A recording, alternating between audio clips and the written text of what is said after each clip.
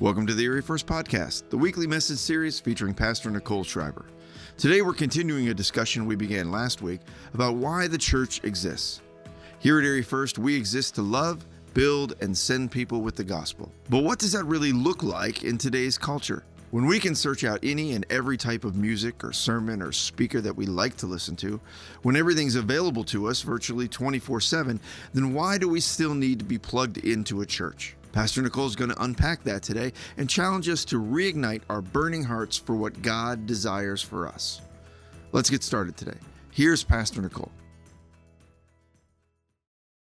Well, this month, we are remembering why our church exists, our mission, our focus. It's important for us to remember this so that we know how we can stay focused in keeping our impact strong. And so I want you to repeat these words after me. You ready? Love, build, send. Oh, someone knew it ahead of time. Love, build, send. Love, build, send. My prayer, my hope is that when people ask you where do you go to church, you say Erie First Assembly. What are they all about? You don't go, Jesus. You say, we love, we build, we send for the kingdom of God, right? We love God and his people, build Jesus-centered lives, and send out Spirit-led disciples. And so we're looking deeper into 1 Timothy 3 and 4 this whole month, talking about what we believe, what the scripture says, what church means, what church is designed to be so that we can align ourselves with that. And so I want to encourage you in your personal devotional time to be reading 1 Timothy 3 and 4. And this is a letter written by Paul to a guy named Timothy about how the church and its people should act and should live. Okay, that's what this letter is about. Now, the main point that I believe that Paul wanted to get across to Timothy and the congregation is really summed up in 1 Timothy 6, verses 11 through 12. I want to read you that this morning. It says this, "But you, man of God," he's talking to Timothy, "flee from all of this and pursue righteousness, godliness, faith, love, endurance, and gentleness. Fight the good fight of faith. Take hold of eternal life, to which you were called when you made your good confession in the presence of many witnesses." And I think the summary of these chapters, of these verses are this: fight the good fight. Paul is saying to Timothy, listen, fight the good fight and teach the people in your congregation to fight the good fight. And you know what I love about that is that Paul is not saying it's going to be easy. Paul isn't saying, just your faith, you just, keep going through your faith. It's all going to be sunshine and roses all the time. He uses that word fight because sometimes it's going to be a fight. Sometimes it's going to be a fight, but if you fight the good faith, you can persevere to the end with your faith. So are we ready to do that, church? Are we ready to do that together? Are we excited about that? You're the 11 o'clock. You're supposed to be already ate your donuts, already breakfast. You're ready to go. All right, so we are ready to fight the good fight. So I was doing some research this week, and I came across this little sliver of water in Western Washington. Anyone ever traveled to Western Washington? I've never been there, but I've heard it's a beautiful place. There's this little sliver of water that's in between two islands, and it's a very intricate, narrow channel. And in the 1700s, an explorer named Joseph Whidbey discovered it, and he named it, and the name that he chose for it was Deception Pass.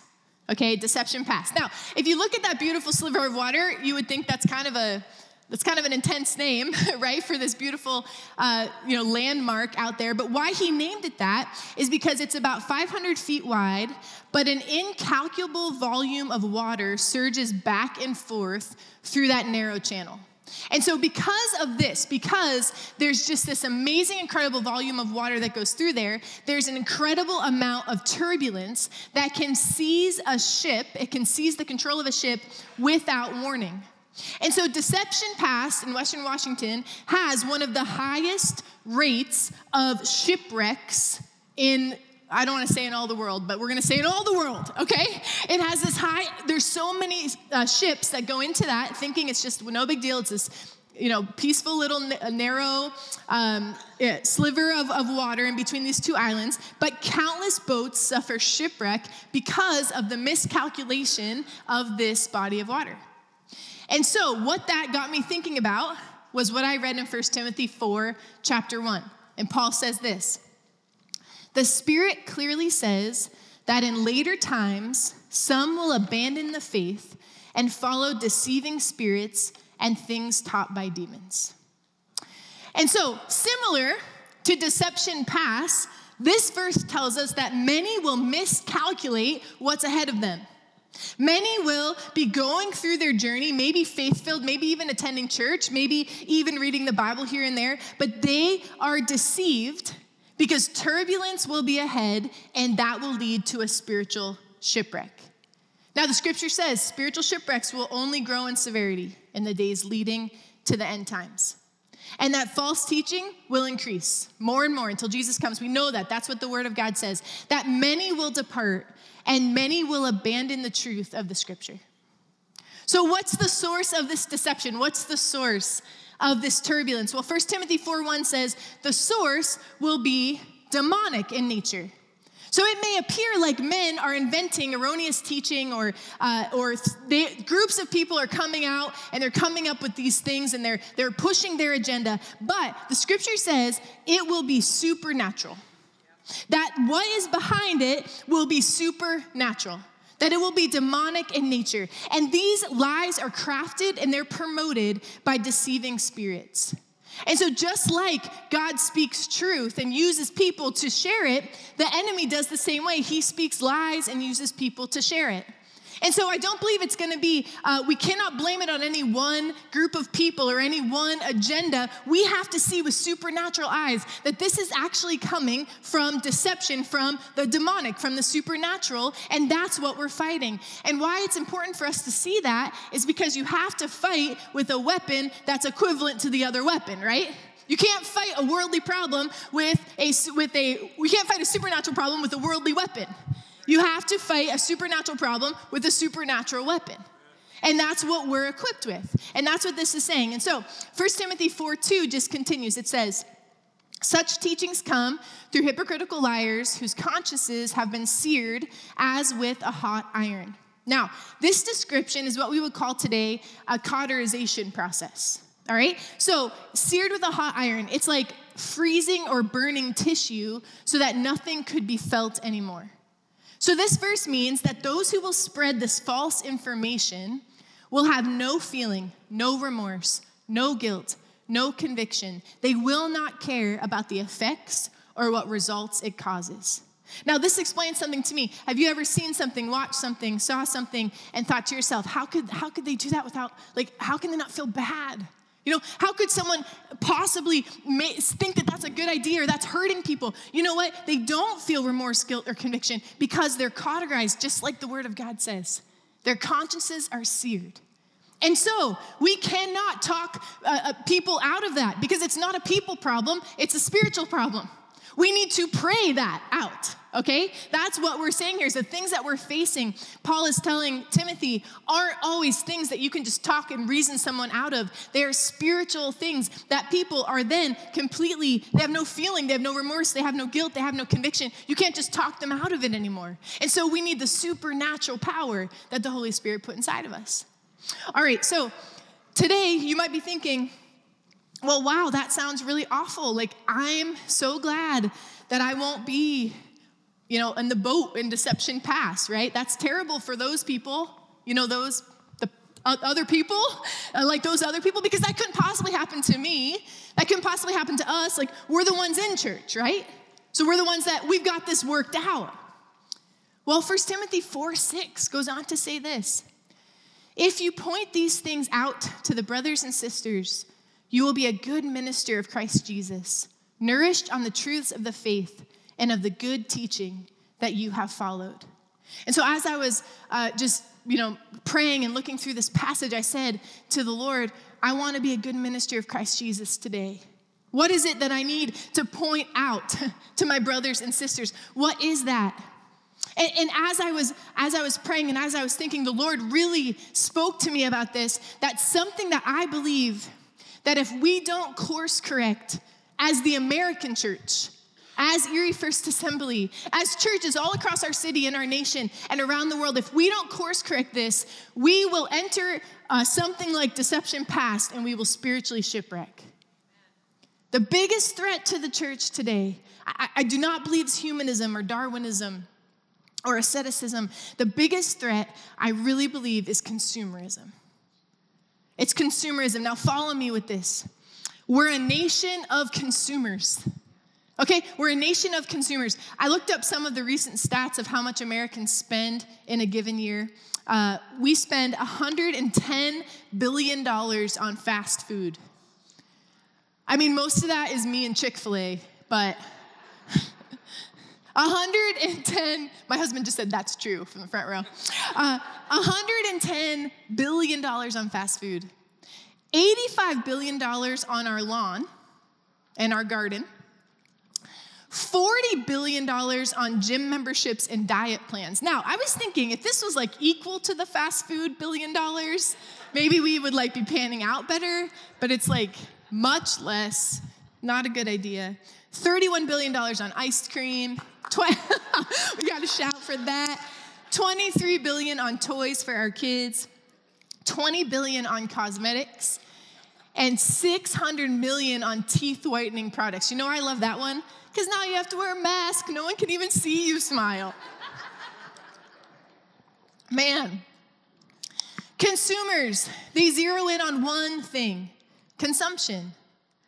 And that means it's all about appetite. It's all about give the people what the people want. If you're in marketing, that's what you want to figure out so that you can give the people what the people want. And we take this attitude of consumption and we look through that lens when it comes to worship and when it comes to church. And all of a sudden, the church becomes just another thing that has to be sold to someone in order to have value. And churches, we get stuck in this mentality of give them what they want and they'll come. Give the consumer what they want, give them what they're asking for, and they'll come. And churchgoers have the same demands. Give me what I want. Make it easy. Make it comfortable. Make it fit into my life so I don't have to change anything. And then I'll come. And over, we see it happen. As churches, we avoid subjects that might be offensive. Like, don't talk about sin and judgment. That doesn't make me feel very good. Don't challenge me to change my lifestyle because I'm just going to get a little frustrated and maybe not come back. Don't make sure you sing the songs I prefer or like, I'm out of there. I mean, I'm just not really interested. We have these thoughts. Don't make church too early in the morning, too late in the afternoon. I mean, there's football, there's breakfast. Like, can you just fit it right into that perfect time? 90, 75 minutes, 65 minutes. Just make sure it's that exact time because that's like what's best for me. Don't ask me to serve. Don't ask me to do anything inconvenient. I'm not a kids person. I'm not a greeter person. we have all these things. And we just say, as long as I can just go and I can just consume it, then that works for me. And the result of this consumer mentality is a man-focused ministry instead of a God-focused ministry. And you know what? In 2 Timothy 4, verses 3 through 4, it prophesies that this mindset will happen. I want you to look at it. It says, "For the time will come when people will not put up with sound doctrine. Instead, to suit their own desires, they will gather around them a great number of teachers to say what their itching ears want to hear, and they will turn their eyes away from the truth, and they will turn aside to myths." And so the question that I believe we need to answer today, and each of us individually and us as a church, is this: do we have itching ears? Like, do we just want to hear the easy stuff? Do we just want to hear the stuff that fits nicely in our context? And do we want to be simply consumers? When the experience isn't catered to me, am I gonna grumble? Do we want to just come and consume? Or are we willing to come and be part of something that's a mission and a movement of what God wants to do? And so I want to implore us today to exchange the temptation of itching ears for something far more profitable, something that the scripture also talks about, and that is to exchange our itching ears for burning hearts. Now, this sounds like a bad medical show or something. Itching ears, heartburn. That's not okay. We're talking about metaphorically that we don't have itching ears, but that we have burning hearts. Now, let me explain to you what burning hearts is in the scripture. In Luke 24, we watch as these two men are heading down a road from Emmaus to Jerusalem, and they're discouraged. I mean, they are just discouraged. They're down. Their hopes are dashed. Jesus was not the leader that they expected. He died on a cross, and so did their hope. And they thought that Jesus was the Messiah for sure, but the events of the crucifixion threw them off. Jesus was supposed to overthrow the Romans and set up this new kingdom, but instead they watched as he was nailed to a cross, and they just couldn't figure out what was going on. Now remember, these aren't just random people who are watching. They're his disciples. So they're people Jesus had sat with and told him. They're like, Jesus said, look, this is what's going to happen. Like, I'm going to die, and then I'm going to rise again. But yet, it happens, and the guys are still going, we don't know. Like, we just don't understand. And so they're walking down the road. And it says that Jesus, the resurrected Jesus, comes along with them and joins them on the road, but they don't recognize him. And I want to read to you in Luke 24, the conversation. The disciple says, about Jesus of Nazareth, he was a prophet, powerful in word and deed before God and all the people. The chief priests and our rulers handed him over to be sentenced to death, and they crucified him. But we had hoped that he was the one who was going to redeem Israel. And what is more, it's the third day since all this took place. And in addition, some of our women amazed us. They went to the tomb early in the morning, but they didn't find the body. And they came and they told us that they had seen a vision of angels who said he was alive.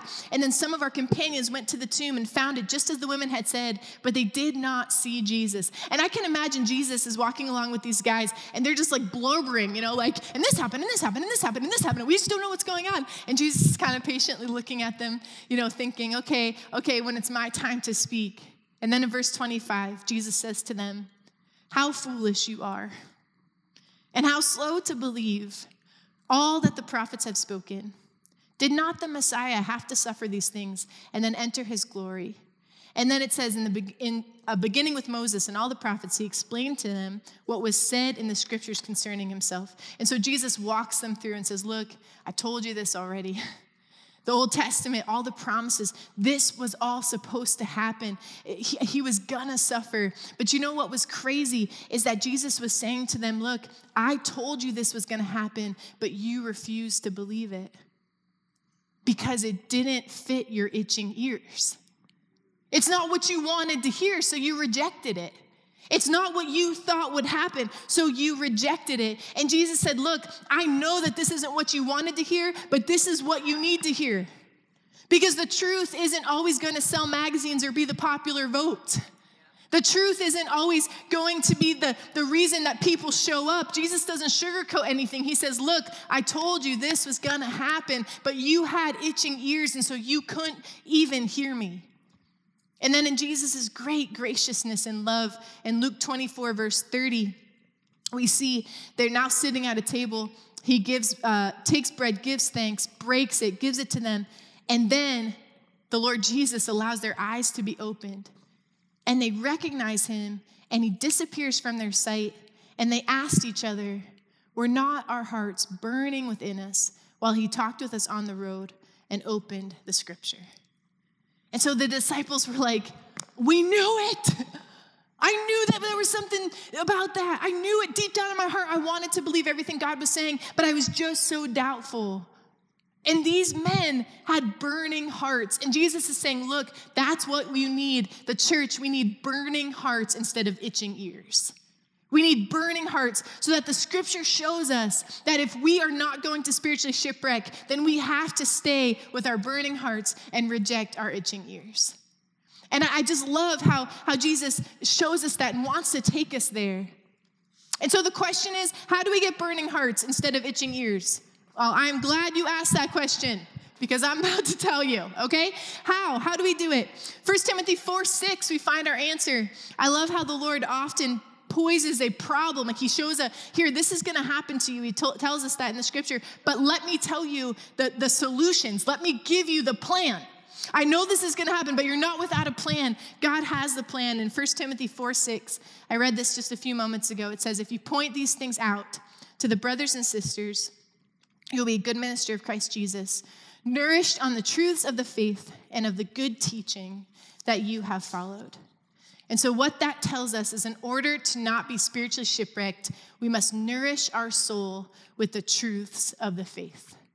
We have to nourish our soul with the truths of the faith. So here's how we do that. First, we have to create a hearty appetite for the Word of God. Now, this is like what your mom told you 101, right? Don't eat your dessert before dinner. Don't drink your entire milkshake before you try to eat your food, right? You cannot fill up on things. You cannot fill up on empty things and not have any time or energy to eat spiritual food. This is such a simple concept to say, but so hard to enact. Okay, let me give you a really practical way we can say this. This translates spiritually. Read your Bible before you watch TV. Pray and hear God before you scroll through social media. Choose things that build up the truth of God's word instead of war against it. If you're struggling with fear, stop watching all those shows about bad crime things. Like, quit feeding that part of who you are. My friend and local pastor at Grace Church, Derek Sanford, he put this up on his social media a few weeks ago. It was so convicting to me. He said, if during these past 5 months you've been filling your mind with mainstream media or social media more than the word and ways of God, your discouragement is self-inflicted. But so good.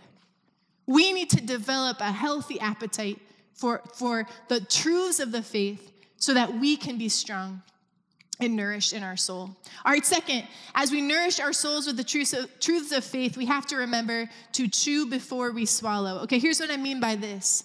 The word of God and the truths of God have a far deeper effect when we slow down and we listen to God and we thoughtfully consider the words of Scripture, when we really think about what God meant, when we have conversations with people, when we engage in conversations with people. What do you think about this? And how do you translate that? And okay, and we kind of have this dialogue, because skimming is not as helpful as taking 1 or 2 verses and meditating on them. It's not about how much Scripture you can just gorge and consume. It's about how much you can apply to your life. So maybe just start with 2 verses. It'd be better to know 2 verses and be knowing those and moving on those and acting on those than to understand all the knowledge of the rest of it. And so take smaller bites and chew and swallow and get that deep inside of us. Now, in keeping kind of with this meal metaphor, you can't just eat on the weekend. Now, I know intermittent fasting is all the rage right now, okay? But it is not for the spiritual at heart. Okay, you can't just come in here, eat this like carbo load of the Word of God that I hope I'm sharing with you every week, and then go, and then you're spiritually starving by Tuesday. You have to keep eating the Word of God. You have to keep having it inside of you, having a balanced, healthy dose of God's presence to make time for communion with God, just like you make time to eat every day. And thirdly, one of the most important things that we can do to nourish our soul and to guard the truth in our lives is to engage in community that helps us fight the good fight. We need each other. We need each other. We have to engage in community. Our mission is to love, build, and send, and being part of a group is so important to the build portion of this vision. It's one of the vehicles that we use as a church to help you guard your faith, to help you feel supported, to help you feel loved, to help you not spiritually shipwreck. That's the point, is that together when we're having these conversations, we can stay strong. And our hope is everyone would experience biblical community because that's what God designed us to have. That every single person in this faith community would not just be with each other, but we'd be for each other. We would fight the good fight together. We would get there together. The Scripture is clear. If we're going to make it to the end of our life, still loving and trusting Jesus, it's going to be a fight. But what we will need is perseverance. And perseverance comes through the fellowship of the saints.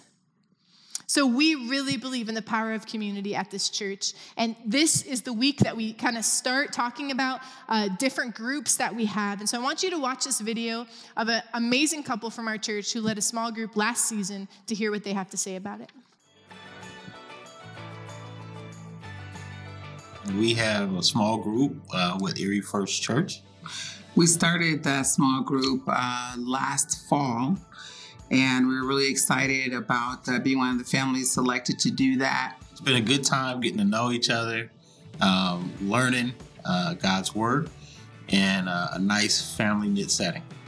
Yeah, like Ken said, I mean, it's really incredible that Erie First allows us to do community together to do life together, and that our small group wasn't just for Erie First Assembly members. We actually have folks that found out about our small group that don't attend Erie First that wanted to come, and it's pretty incredible that that we're allowed to do that. We have enjoyed growing together.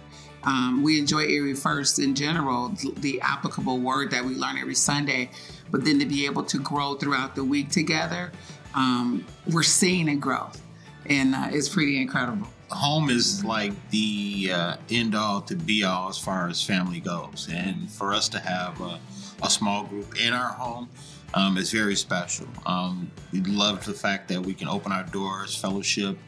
And we would, really encourage, folks to either, volunteer to lead small group. Of course, talk to pastors about that. Or if you're not a part of a small group, we encourage people to take advantage of that. We really get to, learn each other. But again, just growing in God's word together makes it all the more special. It's real fun. It's a lot of fun. So I would definitely encourage anybody, if they were looking or thinking about it, to definitely join one.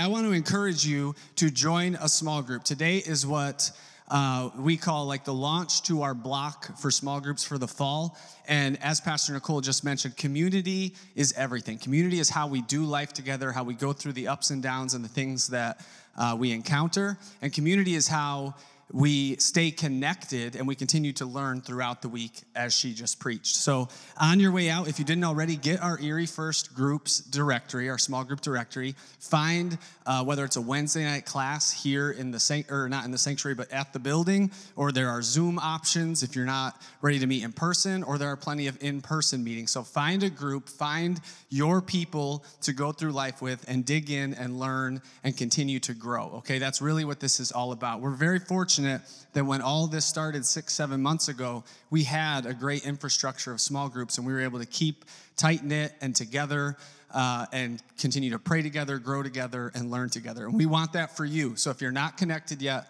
get connected. We can always start more groups. We can always get things going, but we have options almost every day of the week, all sorts of times. Like, there are lots and lots of choices. So no excuses. Find your way into a small group. You can go to eriefirst.org/groups, or you can grab the directory and email us, groups@eriefirst.org. So it's very simple, all right? So let me pray, and then we will dismiss you to have a blessed and awesome day and find your way into a group. Jesus, thank you so much for today. Thank you for your church and for the privilege and gift that it is to do life together, to grow and to worship you, to know you better with other people. I pray for everyone in this room that they would find a way to get connected, that they would find their way into a group, and that through the next 6, 8, 10 weeks, through this entire year, that they would continue to grow in you and grow in community with others. We love you and praise you for what you're doing in this church, and we thank you for another awesome Sunday gathering together. Amen. Thank you for listening to the Erie First Podcast. If you like this podcast, please give us a rating or a review at Apple Podcasts and share it with your friends. You can find all our series videos and podcasts at eriefirst.org, along with all our latest news, announcements, and information. Thanks again for joining us. We'll see you next time.